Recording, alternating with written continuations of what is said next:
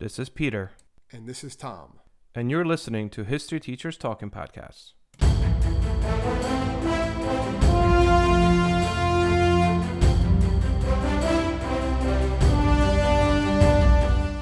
All right, welcome back to the podcast. This is Peter Zablocki and Thomas Reska. Hello. This is a special one today, Tom.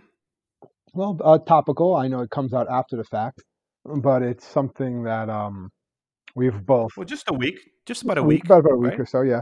Yeah. We've talked about, but before as far as we've both taught it. It's something that I guess, for be honest, myself, I'm very interested in. I've researched. I've been there. It's one of the few places I guess I can say that I've been that you haven't, because you usually go to these places. I know. You got me beat. Yeah. So we are talking about Pearl Harbor. Yes, the attack on Pearl Harbor. I was going to say more specifically the attack at Pearl Harbor.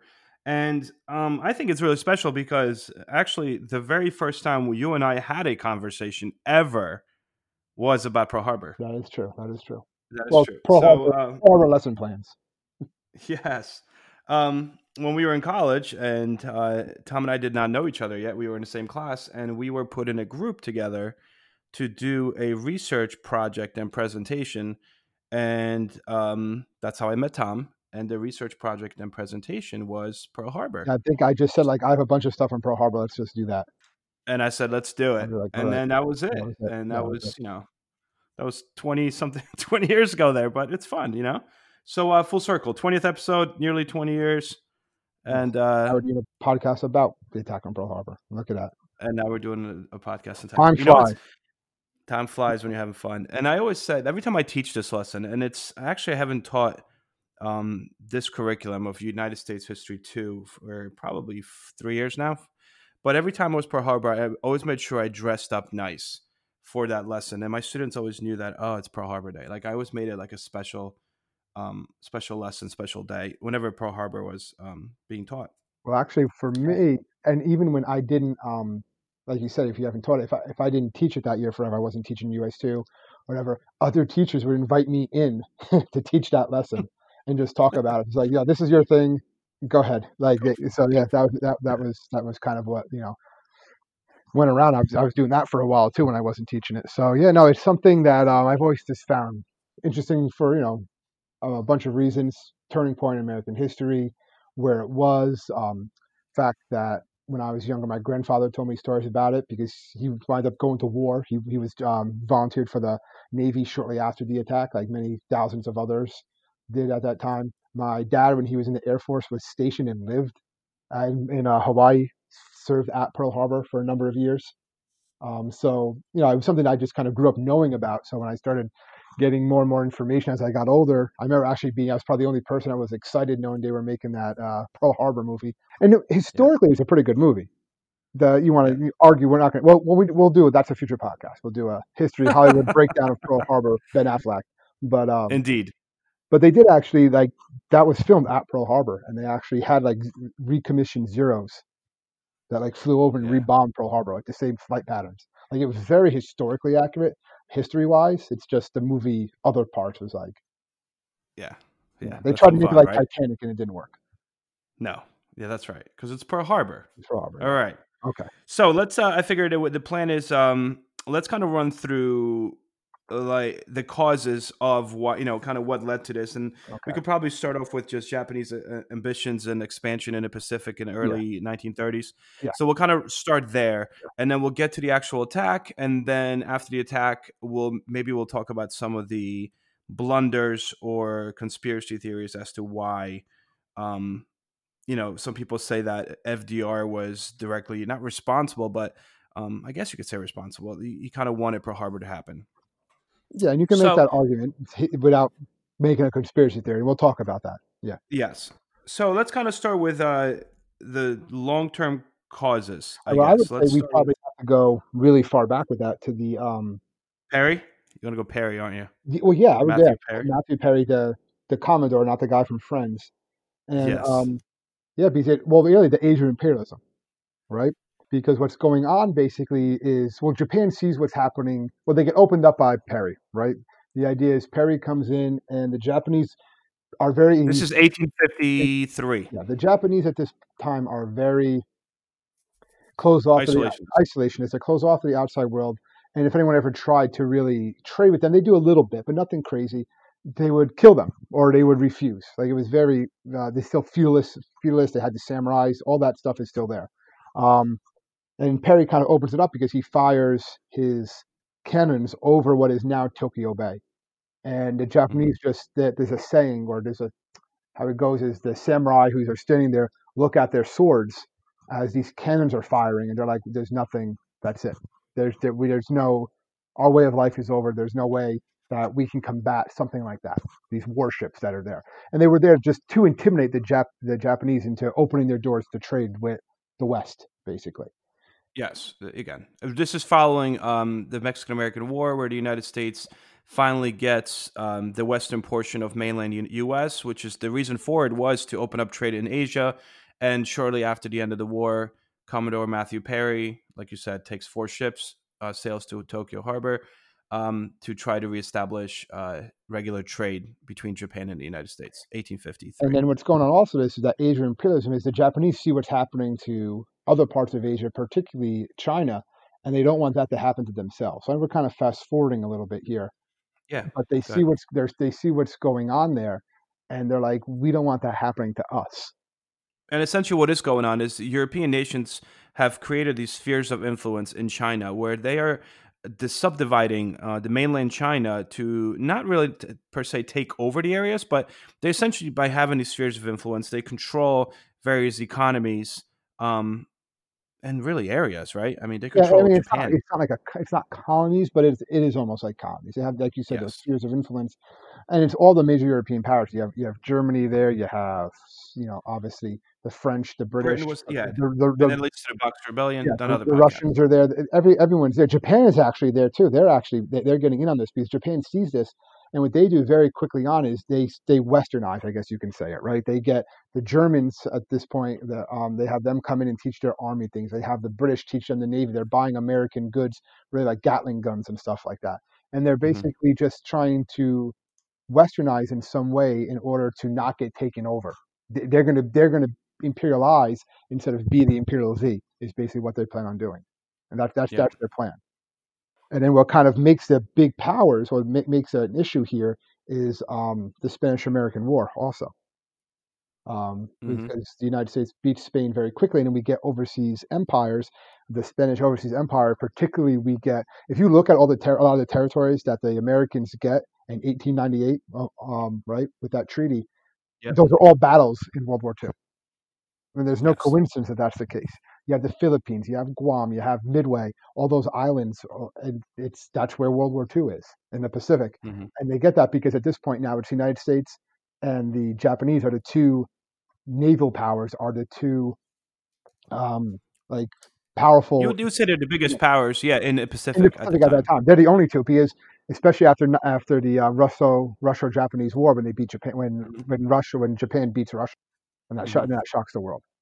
So all right, we covered a lot right there, but that kind of ushers in why this is going to happen. Yeah, I would say those would be like your long term causes. Yeah, that's like the So it's getting domino a little effect. Yeah, yeah, and then getting a little shorter. So Japan's ambitions are growing, right? They want to become this not necessarily major world power, but they definitely want to dominate the Pacific. yeah. And They want an Asia for Asians, the co-Asian prosperity sphere, but they're going to be the ones in charge. yeah, they call it the Greater East Asia Co-prosperity Co-Prosperity sphere, Sphere, yeah, right? because there's a lot Um, of racism amongst the Asian powers at this time too, and the Japanese see themselves as the highest on that totem pole, I guess you could say. yes. Similarly to what's happening in Nazi Germany and fascist Italy, Japan starts to essentially broaden their borders. And what they do is in 1931, Japan, first of all, Japan is extremely upset after World War One. That's yeah, They yeah, believe that that's at the right. Yeah, Treaty of Versailles, they were not taken seriously as a major power, and they believe that they warranted enough. Um, their actions warranted enough to be considered a power, but they weren't. They were very much, and I think this is kind of a lot to do with racism. They were very much discarded and not really paid attention to the Treaty of Versailles, and then that kind of propels them to really militarize, basically, militarize and right? also seek alliances with the other powers that didn't like the Treaty of Versailles, which in this Yeah. case would be Italy and Germany. So that kind of sets Exactly. a, they're all mad really at the British and the French. That's really where it comes down to. You can throw us in there too when I said Americans, but not we don't sign the Treaty of Versailles. Yeah. Technically, not technically, we don't. So Yep. so that kind of it's really they're mad at the other European. They're mad at those European powers, and they're not taken seriously. Remember, Japan is a big navy at this point, and under some of those treaty conditions, they're supposed to actually reduce their own navy. They're not allowed to have you have that ratio, right? Where they're not allowed to build Hmm. ships until the British build more ships. And Japan's like, Yeah. why? Why can't we? If we can build more ships, we should be allowed to. We shouldn't have to wait for the British to build more ships before we can build more ships. So it's that kind of mindset too.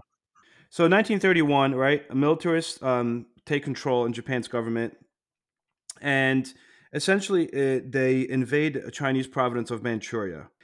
Within several months, Japanese troops controlled the entire province. It's this huge region, about twice the size of Texas.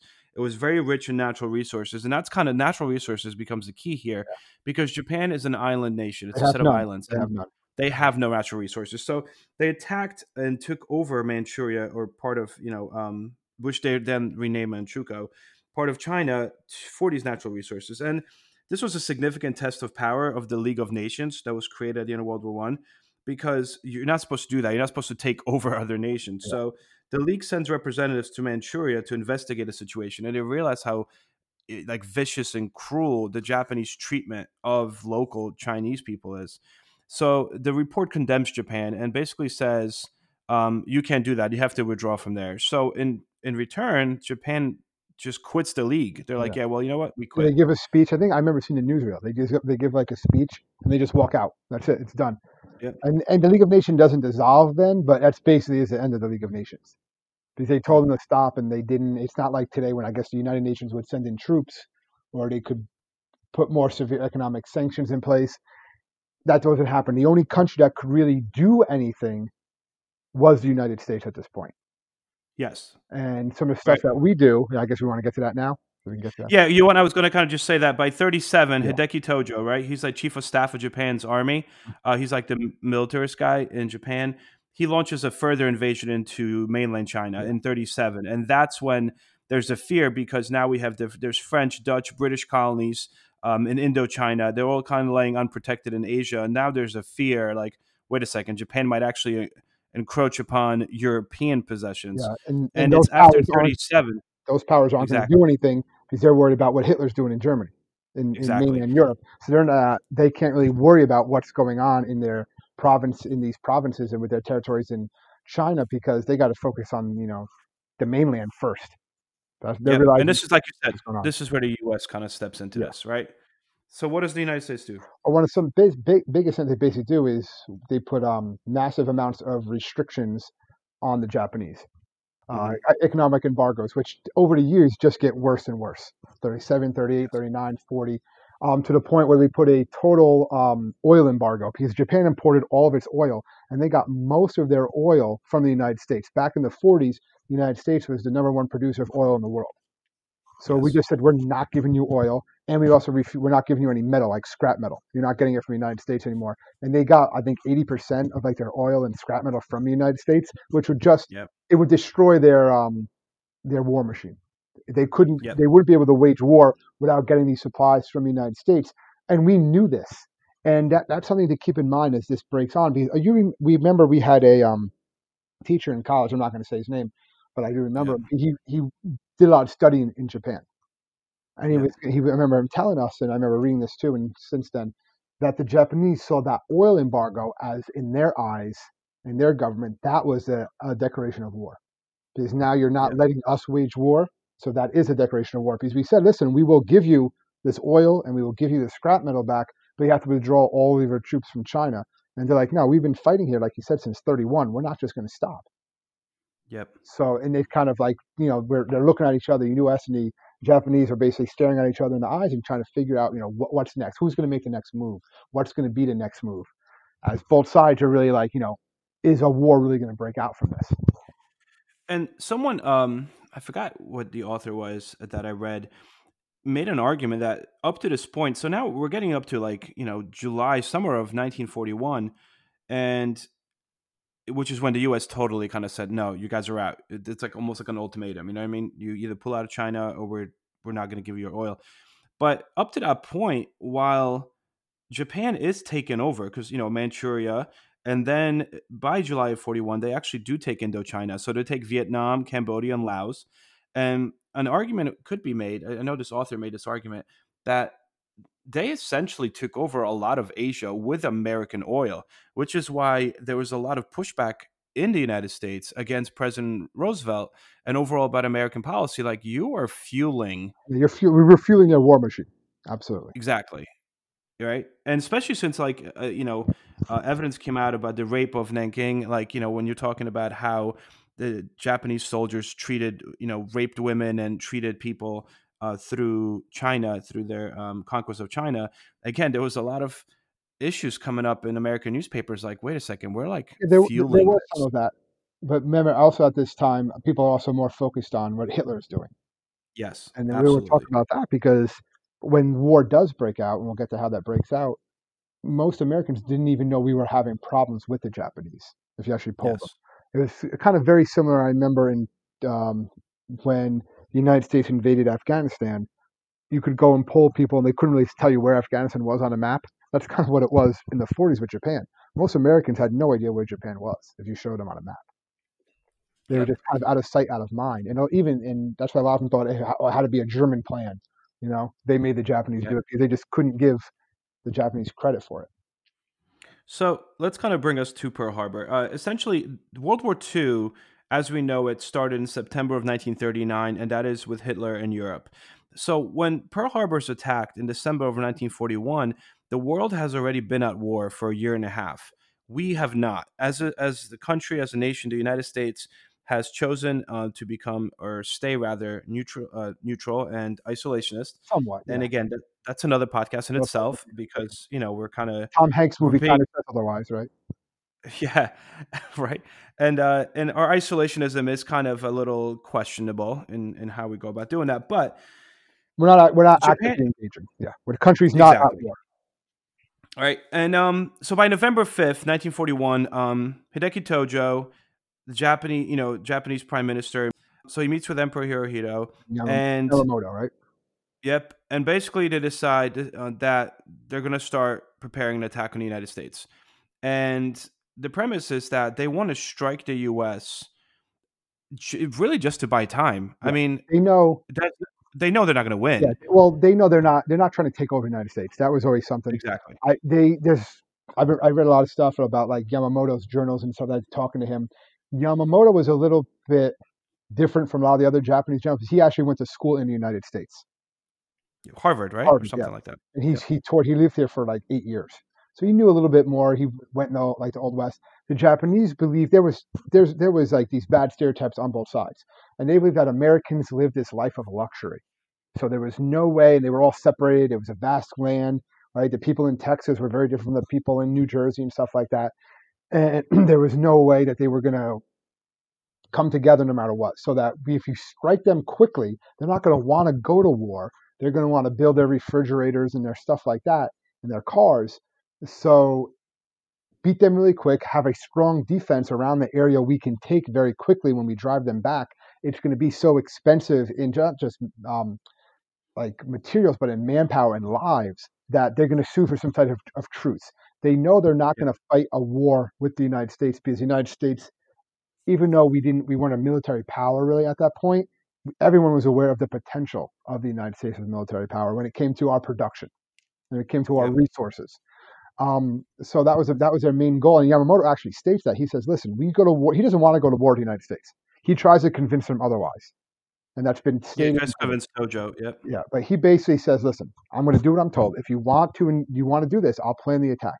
And he says, "For a year, I can guarantee success." He says, "After that, I guarantee nothing because by that point, after a year, the United States will be full out war mode, and Yeah, then mobilized. fully Yep. mobilized. They're going to have everything ready to go." And he's like, at that point, when if we're not getting oil some other way, because our oil will be like running really low by that point, we're done. There's no chance of victory. So, but they still say no. We're gonna remember the Japanese haven't lost in like 7 years any war. They beat Russia. They're not worried about the United States. They're not Yep. looking at this as like this is going to be a difficult war. We're just going to beat this, have a couple quick battles, knock them out, That's it. And essentially, and they wanted to knock them out because going back to what we said earlier, is that the United States poses the only threat In the Pacific, to yeah. their power in the Pacific. So by knocking the U.S. out, it essentially gives them a free hand to take over any land that they wish in the Pacific that they need to take over for more natural resources and oil as well. Yeah. So the idea is Hitler that, tells them, do what you want. He says, the Pacific is yours. yep, Asia is yours. yep. And if the United States is knocked out, even for a year, by that time, Japan hoped that they would get enough natural resources that even when the United States picked itself up within a year, by then Japan would be too powerful for the United States. Too powerful to beat. Yeah, it would be too much of a Yes. stalemate. It would be like World War One. Let's just make a truce. So, um, let's kind of run up to Vietnam. Vietnam, say Vietnam. Let's run up to do like a little, I guess, run up to Pearl Harbor. One thing that's really interesting in all of this is that the United States actually cracked the Japanese secret code, Pretty early right? on. Yeah.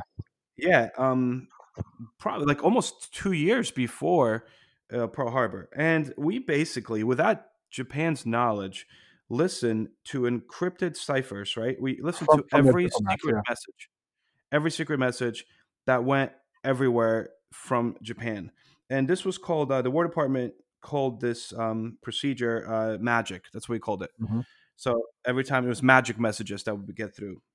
That's kind of what becomes an issue here because through these magic messages that we are decoding, we are starting to really kind of find out that Japan is up to something. They're planning Um, something. Yeah. We're aware they're planning there's going something. to be Yeah. something. Yeah.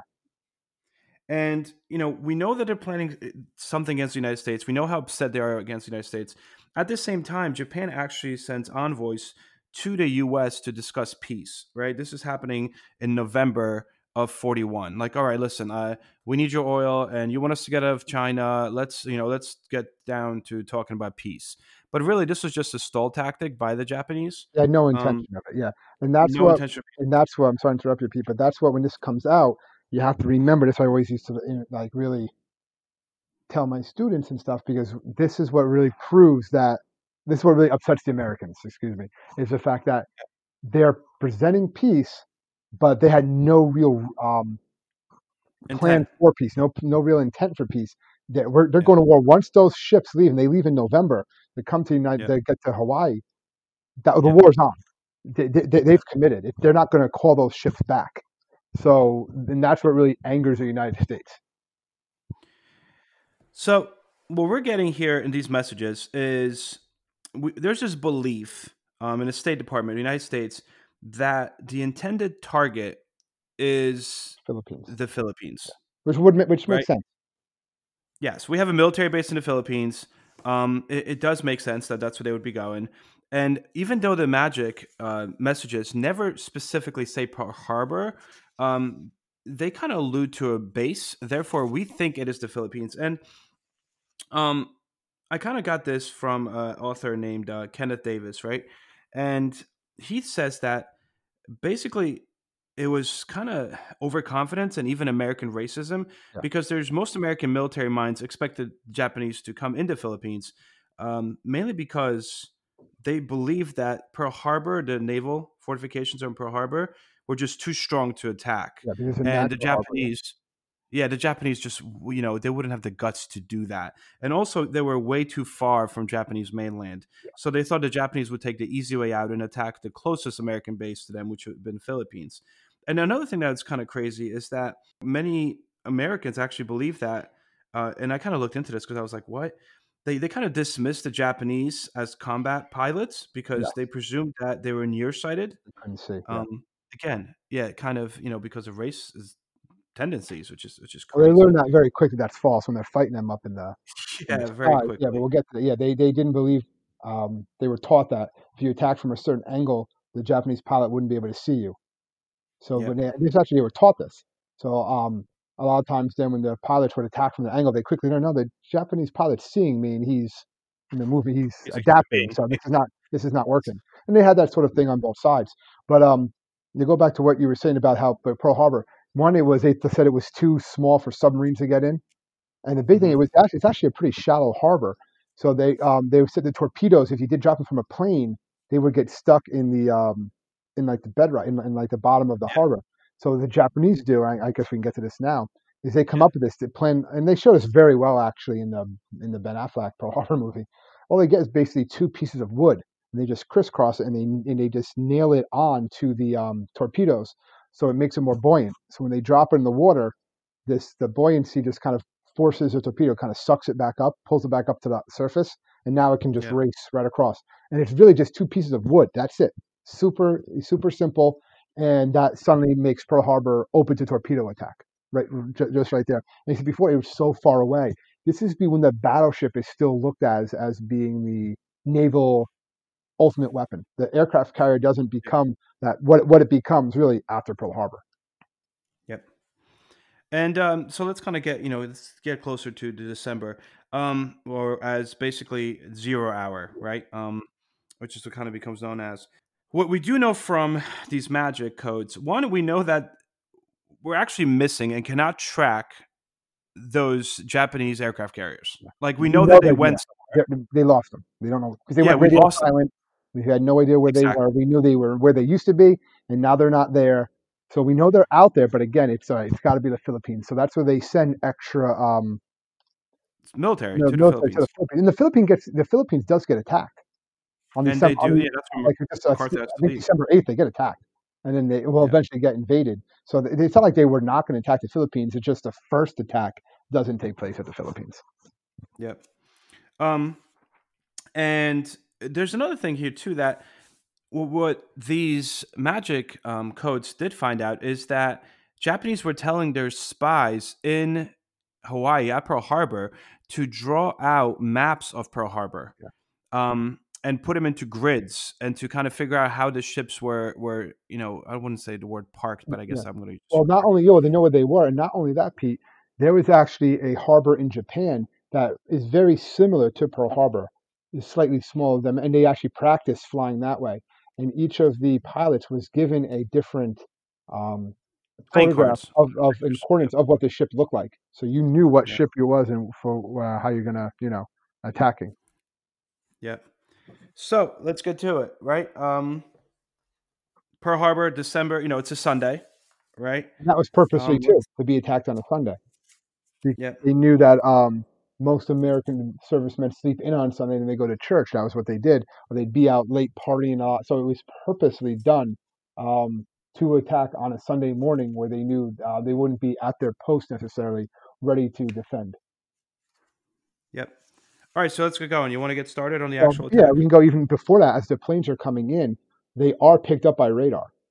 I'm Yes. sure They that you think know it's that. like thing, right? B-29s coming in from Yeah. California, and they have this paper. I saw it and pictures of it. I think they have a copy of it too at the museum at Pearl Harbor. But it says on it the radio, the not the radio, the radar um, um, operator sees this, phones it into his superiors. They say, "Oh, it's a bunch of B-29s coming back from the mainland," and he actually writes on it, "That's a hell of a lot of B-29s. These are like 350 planes. There's a ton of planes. There's only supposed to be like 17 B-29s coming back." He's like, "Well, that's a hell of a lot of B-29s," and it's the first time that enemy aircraft are detected by American radar. It's the first time this happened, and we do nothing because again, it's just not ready. And even before that, the attack actually starts with the USS Ward. I'm sure you saw that, right, Pete? Yeah. The Americans Yeah. actually fired the first First shots shot of of World War that. II. Yep, we actually Yeah. fired the first shots. Yeah, Well, for our World War II, at least. for Yeah. World War II. Yeah, the Ward At was. 6:37 a.m. Mhm. Right? USS Ward. Essentially, it's a U.S. destroyer that's patrolling the waters, and it sinks like a small submarine. They find like a small Japanese submarine and Japanese near the had entrance to three the of harbor. these that they were sending. Six of these, excuse me, that they were sending into Pearl Harbor. Yeah, And they're like, "What is that?" So they sink it, and they're like, "All right, something's up." So even then, they send messages back to Pearl Harbor, and they're kind of like ignored, like, they "Yeah, said, we don't really know." yeah, it wasn't no submarine's going to come into the harbor. They say that you probably killed a whale or something like that. What's the matter with you? And it's actually not until 2004 that they prove that. They get a couple surviving members of the USS Ward. They go to the exact spot where they said they fired it. Like according to the ship logs, they send one of those little like rovers down there, and they find the midget submarine down there. Yeah. And they actually bring it up, and it's in the museum now at Pearl Harbor, the midget submarine, which is just like it was just two guys in a battery powered sub. They were supposed to basically blow up a ship that was trying to leave the harbor to like kind of box everything in. None of the midget subs did any damage. They were all sunk or destroyed. Some of them washed up on shore after the attack, and they were the first prisoner American Japanese American prisoners of the war. Hello, this is Gary Chahot welcoming you to check out the French History Podcast. Our main show covers the history of France from the first humans until present. If you liked Mike Duncan's The History of Rome and wanted a similar program covering the land of beauty, culture, and love, we are exactly that. We also host world-renowned scholars who have delivered guest episodes on their specialties, including 18th century pirates, revolutionary booksellers in 20th century Paris, the special friendship between the Marquis de Lafayette and Thomas Jefferson, and numerous others. Learn what you love and listen to the French History Podcast today.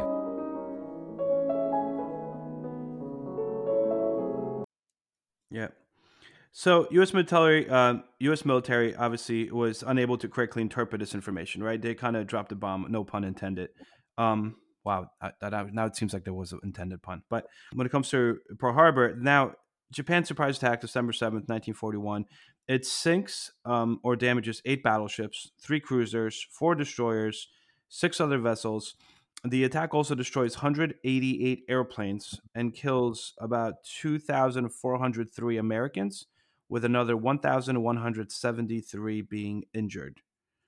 It was a So devastating attack, and one of the reasons why all those airplanes were destroyed was, again, going back to that racism. They were worried about, there's a large Japanese population in Hawaii, so they were mhm, worried about spies. That's what they thought the biggest threat was in Hawaii, was the Japanese spies. They knew they were there. So in order to, like, we got to keep these airplanes safe. So they had them all lined up wingtip to wingtip so that they could like be watched easier. But when you yep, line them all wingtip to wingtip, then when the planes are coming overhead, it makes it easy target practice. And that's one reason why yep. all these planes get destroyed. So 5 Americans actually managed to get airborne during this attack, right? Army Air Corps pilots. No one really knows for certain how many planes they shut down, but we know for a fact that 2 of the pilots, Ken Taylor and George Welch, were credited with at least 7 of the 29 Japanese aircraft that were brought down by American guns. And what's interesting is that the Welch guy, Welch, I think, was recommended for Medal of Honor for his heroism for being able to get a plane up there and start like fighting back. But he was denied because his commanding officer said that he took off without orders, You know, which it's is good. crazy. Well, it kind of shows the bureaucracy of everything that was going on at that time. If you Yeah, didn't have your orders, you weren't told. I can't do anything until higher command tells me to do something. Nowadays, if they pick something up on radar, that's going to be reacted to regardless. yeah, But it's just thing they learned that, unfortunately, a little bit too late, and so that's just how that basically worked out. It was a two-wave attack. That's something I think we should talk about, just mention. And there was supposed to be a third wave. That third wave doesn't get launched, and that is a big deal.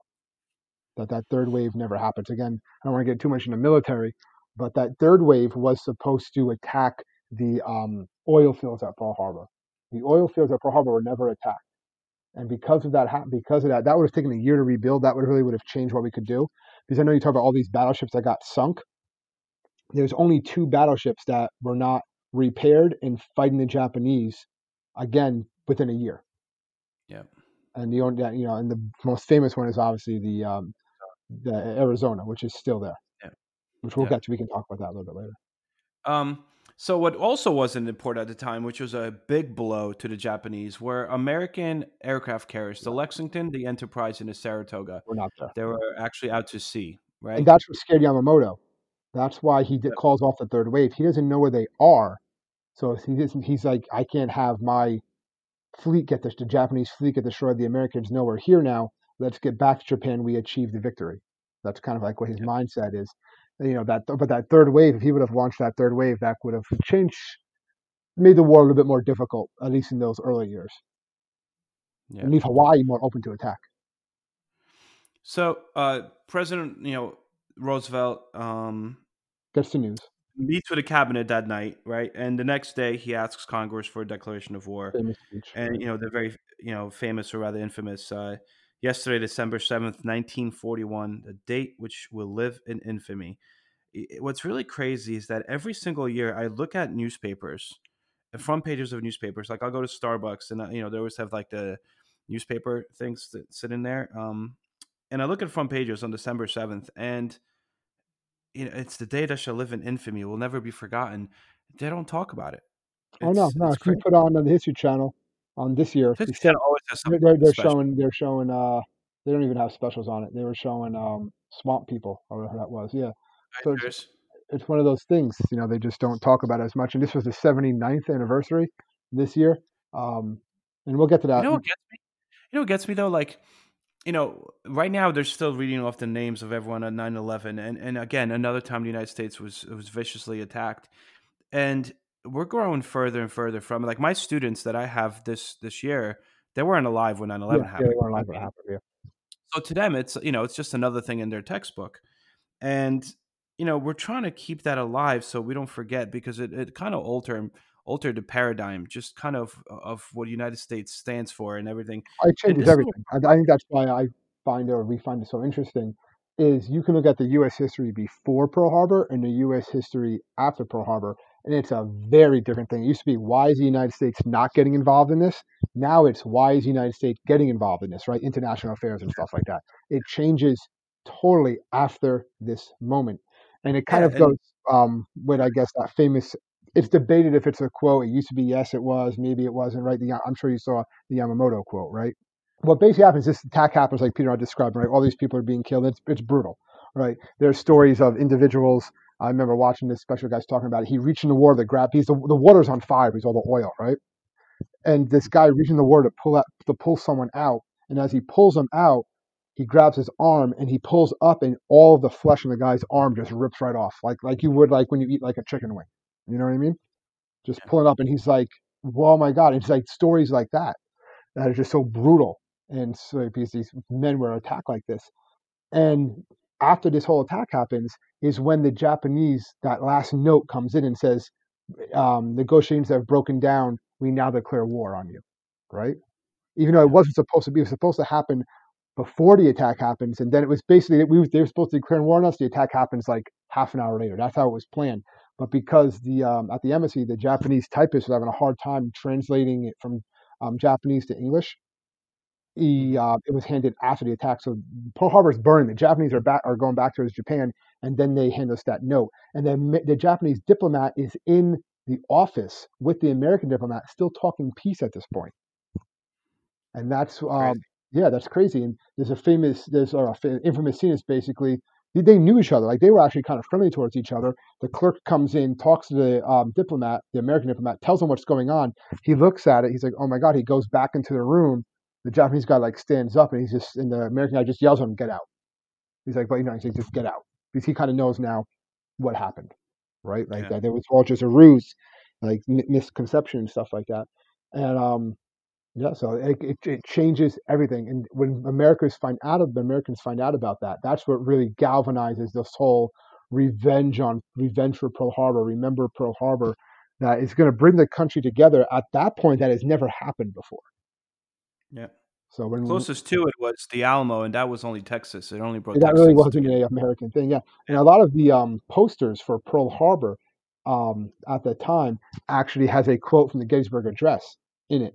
It shows like the Arizona, like a burning Arizona, the torn up American flag, and it says, "We hold highly that these should not sacrifice in vain, right? Sacrifice their lives Yeah, in have not vain. died in vain. You have Yep. not died in vain." It's that quote from the Gettysburg Address, and it's put on there because they knew Americans know the Gettysburg Address. Put down and get that propaganda and stuff like that. You're seeing the propaganda all around the country at this point. You have Bugs Bunny fighting the Japanese. You have Superman fighting the Japanese in the comic books. I'm sorry, I'm talking kind of fast here. A lot of these cartoons are actually, you can't find them anymore. No, Not all but of if them. you buy the Warner Brothers collection, you won't. It's not on there. There's like 4 or 5. Yep. Some other ones aren't there for different reasons. But I've seen the Oh, one yeah. when Bugs Bunny fights the Japanese soldier on the island. I actually have them. So Yeah. so these cartoons are considered racist and insensitive by today's standards, but they were released on VHS in like mid '80s, and one of my colleagues that I used to work with a long time ago gave it to me, and I actually transferred it over into digital, so I have them. Um, but again, today by no standards could you show that to No, no, children or no. anybody. But anyway, so the wars, the United States declares Declares war. war if on December 8th, and the Senate votes 82-0, And the House is 388 yes to 1 no for declaration of war. And the no vote is by Jeanette Rankin. And it's interesting because she's one of the only females in the House. But also, what's interesting is she was the only no vote, Oh, not wow. only for us entering World War II, but us also entering World War And, One. yeah, and she was a pacifist. That's basically the reason why she Yes, didn't believe in the war. which is interesting. And although Japan and Germany were allies, right, Hitler was not bound to declare war against the United States. He didn't even know And about this plan either. Apparently, from what we yeah, learned, he was happy yep, about it, but yep, some of his other generals were not happy. Well, they didn't really care, but Hitler then declares war in the United States on December 8th, I believe, the very next day, yes, right after, within a which day. made And no sense. basically, yeah, no, well, he was frustrated with the American Navy attacks on German submarines. Yeah, That was the premise and he there. was looking for something else after Stalingrad and Exactly. everything. But it's interesting because we didn't declare war on Germany; they No, declared war on us. no. Within a day, and we're like, wait, what just happened? So now we were in a two-front war, where within 48 hours before that, there was no Yeah. indication that that was going to be And that's a what basically thing. happened, and we succeeded in this two-front war, and well, that's, other stuff we can Yeah, talk about. But I remember, from my grandfather telling me stories that, I remember especially as I got older, like, "What were you doing at Pearl Harbor?" And he says that he worked at, like, a fruit stand. He was, like, getting ready to go deliver fruit, and then he was, on the radio, and there was, like, a football game or something on the radio, and it just said, those famous words that you hear whenever something happened, "We interrupt this broadcast." You didn't have, like, 24-hour news yeah, networks. There was no Instagram, Twitter that's giving you all this information. And basically, it just says, newsflash: the Japanese bomb Pearl Harbor. President Roosevelt to address the nation later on, and that's it. And then it goes back to the register, and you're like, wait, what just happened? And then people are yeah. hearing People are about. like, wait, where's Ray Pearl Harbor? Wagons What's are Pearl? hearing it, and they're talking. People are going to sign up for the draft, and people are being drafted, signing up to go and fight, and that's it. World War II is officially World War II, I guess you could say now. For us? Yeah, it's a Yeah. world now. And I get back to the other thing. I'm sorry, Pete. This is where Yamamoto finds out that the declaration of war was not declared till afterwards, and he kind of says that, I understand the Americans. That's when he supposedly says this quote, where they're like, you did all this, you did it great. They were praising him. Yamamoto simply says, "I fear all we have done is awaking a sleeping giant and fed it with a terrible resolve." I always like to Yeah, bring that up in this talk, and I don't know, that's kind of just like an interesting quote. Like he kind of said this, and we just poked, so like a tiger, whatever you want to say it. yeah. Did we really do what we wanted to do here? You know? And from this point forward, the United States goes into a two-pronged war. We essentially fight two wars. It is decided, which is why. So I guess we could get into this after Pearl Harbor. Some people believe, some historians believe, that FDR knew that we were going to be attacked, and he let it happen because he was looking for a way to get us into the World War II conflict. He saw And he's Hitler as the real threat, without a doubt. Yep. And therefore, once this happens, once we declare war by December 8th, it is decided that we're going to concentrate on Europe first. Yeah. And Churchill even Like, knows this, right? That's why Churchill supposedly, he was excited. Churchill Yeah. loved it. There's this story Yeah. I saw with Churchill that they give him this. They tell him, they're like, "Listen, Japan just bombed Pearl Harbor. The American Pacific Fleet is at the bottom of the ocean. Hitler's at our door, right? France is defeated." And he's like, "The Americans are in the war now, right?" And he's like, "Yeah." And supposedly he goes over and opens up a bottle of like 100-year-old scotch or whatever, and he pours it. They're like, "Oh man, he must be he wanted to save that for a good occasion. This is not good." He's like, "You're probably like, oh crap, he was hoping America was going to save us, but now they just got their fleet destroyed." And he just Yep. pours it. He supposedly hopes to toast. He says, "Gentlemen, we just won the war." Yep. He pretty Crazy, much right? says like, "No, the United States in this war." Like when he gives that speech, that, until the new world comes and saves the old, that he gives and talks about in 1940, he kind of knows, right? U.S. is bringing their muscle in. And this sounds like a very pro-U.S. Podcast, obviously Talk. today, but yeah, talk. We're But trying. yeah, we're doing everything. Captain America. Yeah, even though Russia won World War II. But let's not Oh get yeah, into yeah, that right now. yeah. That's true. Like that's what I would. Yeah, that's a Yeah. good argument. Yeah. The war, the United States enters the war. We wind up concentrating on Europe first, and then during this time, Japan is quick. They start taking over island after island after island. They basically control the Pacific within the first 6 months. They have And that barrier that they wanted to make. yep. And before we move on and talk about some of the intricacies and maybe fun facts you might want to call them of Pearl Harbor, I think we need to touch upon the Doolittle raid. Hmm. That was the Um, American response. We needed to yes. do some sort of response to Pearl Harbor. And what was it Yep. going to be? Because American morale was low. They needed some sort of morale booster, and they wanted to strike at the Japanese too. And the Doolittle raid was an example of that. Yeah. So just to do a little raid, just real quick. Essentially, what happened is we kind of modified bombers because a bomber had never taken off from an aircraft carrier, The B and 29. Japan, yeah, and it was between nine and Japan was way too far out of range for us to fly our bombers there, but. They did this for morale purposes. Like we needed to show Americans that, yeah, we're going to get right into this. We're going to strike back. And what we did is they modified and stripped down these B-29 bombers. They put them on aircraft carriers. They brought the aircraft carriers as close as they could to Japanese mainland. And, this was in charge of, that's why it's Doolittle, because Doolittle was in charge of it. And essentially the premise was they're going to fly over Japan. They're going to drop bomb loads over Japan. And then they were going to crash land and or try to at Away least from not. it. There's no way they couldn't land them back on aircraft carriers. Not that they were going to come Yeah. back either. And It was Japan. we- we- Japan, China, yeah, right? China. We wanted to launch them from Soviet Union at first, but Stalin said no. Yeah. But Sure. one crew does wind up landing in the Soviet Union. One crew does, and they're interrogated for a while. Then eventually they're returned to the United States. Stalin keeps the plane though. He says, "I'm keeping the B-29." To Jerk. reorganize stuff.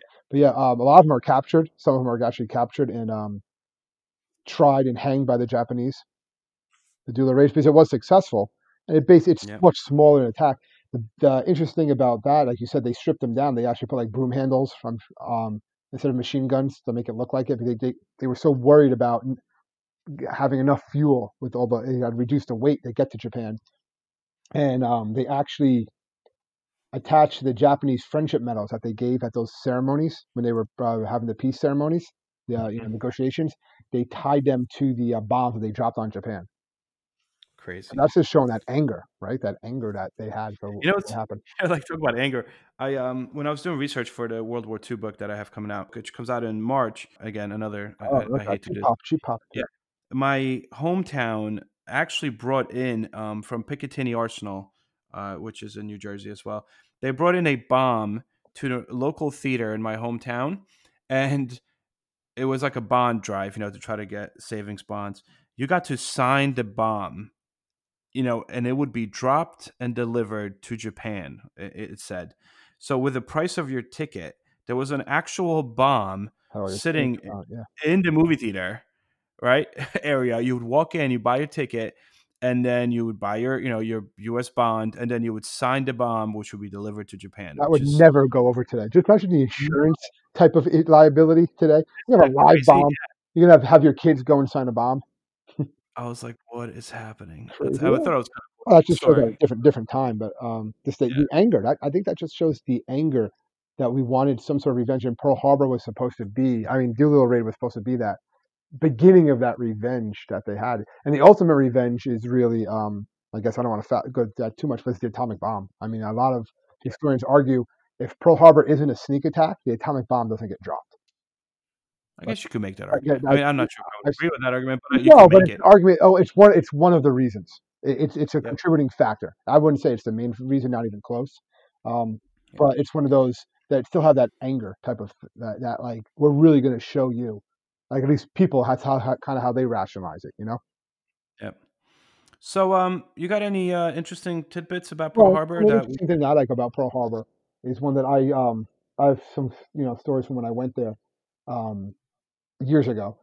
But as they take, it's still an active military base today, and the water is crystal clear. And when they take you to the Arizona Memorial, which was actually built by funds that Elvis provided in the 1950s. I did not know that. Yeah, he performed a concert and he gave all the money to build this piece of. He said, the battleship was just there. They actually cut off the guns of the battleship and put that at the entrance of the harbor, like during the war, to like in case anything else tried to come, because they thought there would be another attack, just like shoot the Japanese.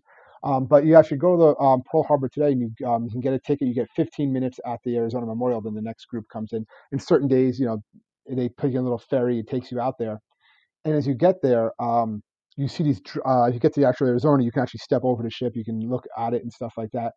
It's still leaking oil today, and Mm. that's because it was filled up with oil on December 6th, and it's still little drops of oil. And they basically say at the thing that a lot of people believe it's going to go on for hundreds of years still leaking oil. And it's not enough to do any damage to like the sea life. There's fish everywhere. But they say that it's going to keep on dripping oil until the last Pearl Harbor survivor dies. These are actually are, that number is coming down a lot every year. I don't think they meet anymore. But another interesting thing about the Arizona Memorial is every day they do lay a reef there at the time of the attack when the bomb dropped.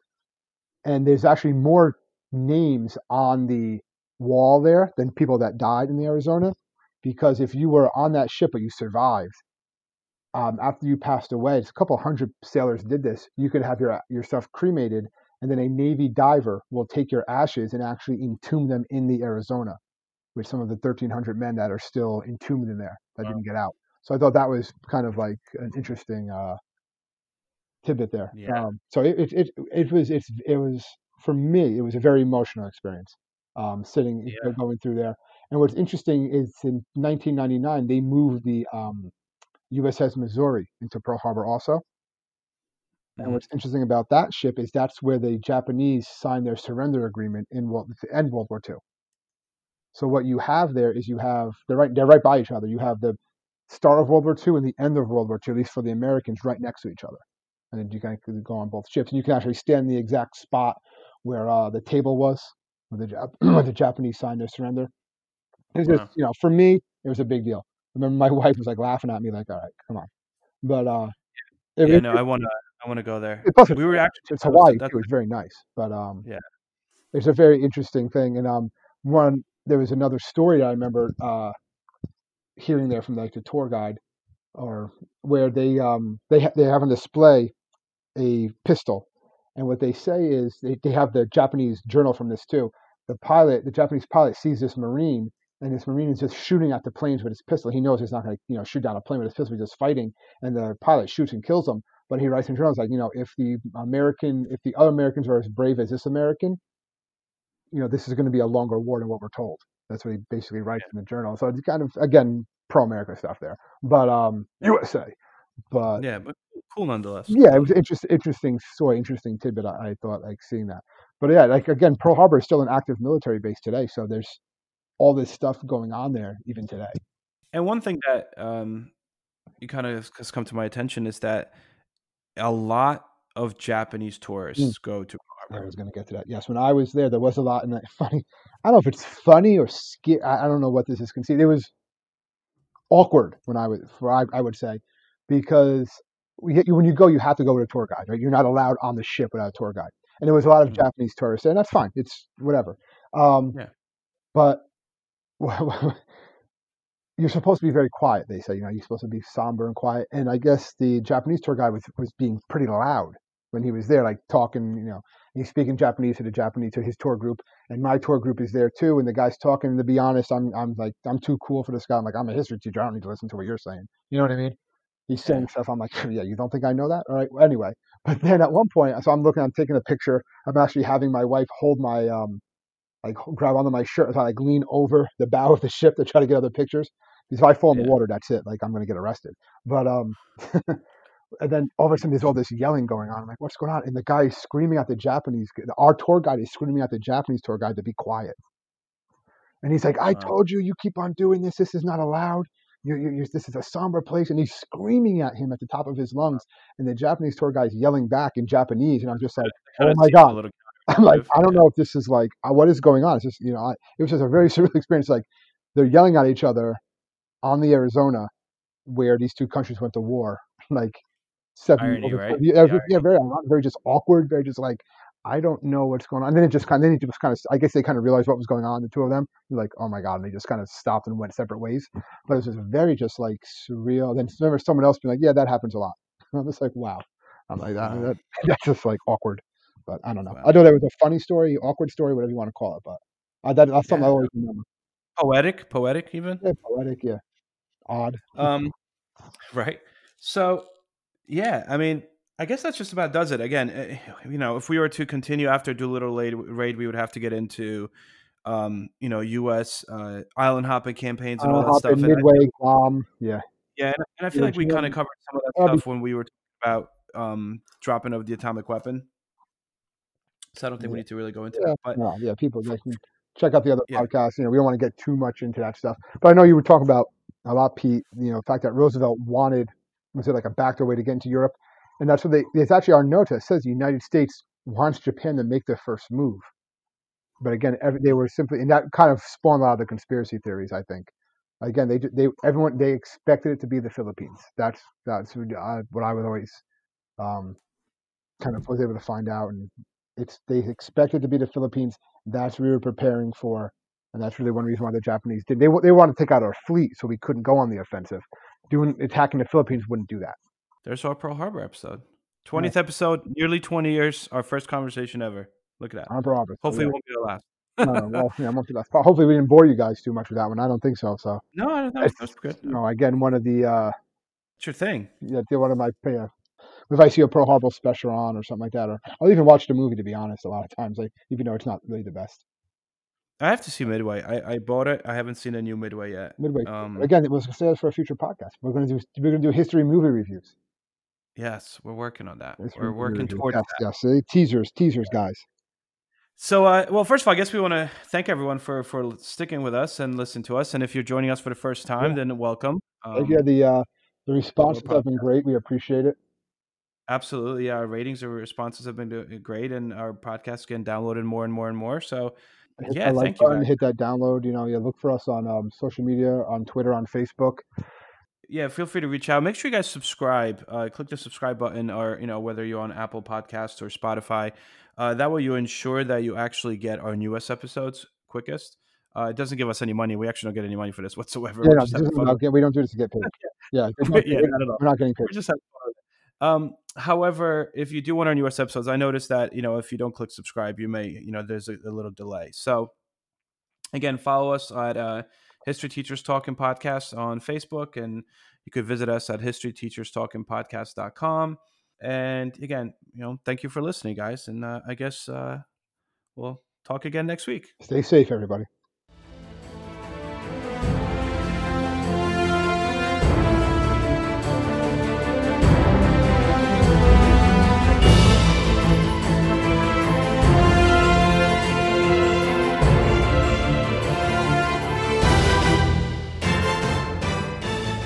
I hope everyone enjoyed our podcast, and if you would like to email us, you can do so at historyteacherspodcast@gmail.com. I'm Ken Harbaugh, host of Warriors in Their Own Words, a podcast that presents the unvarnished, unsanitized truth of what we have asked of those who defend this nation. As a country, we need these stories more than ever. Stories from Americans who have borne the battle, including 30-year-old remastered interviews with veterans from World War I recounting their time in the trenches of Europe, and with veterans from World War II, Korea, Vietnam, and from our most recent conflicts in Iraq, Afghanistan, and other battlefields Americans may never have heard of. Hear their stories by listening to Warriors in Their Own Words wherever you find podcasts.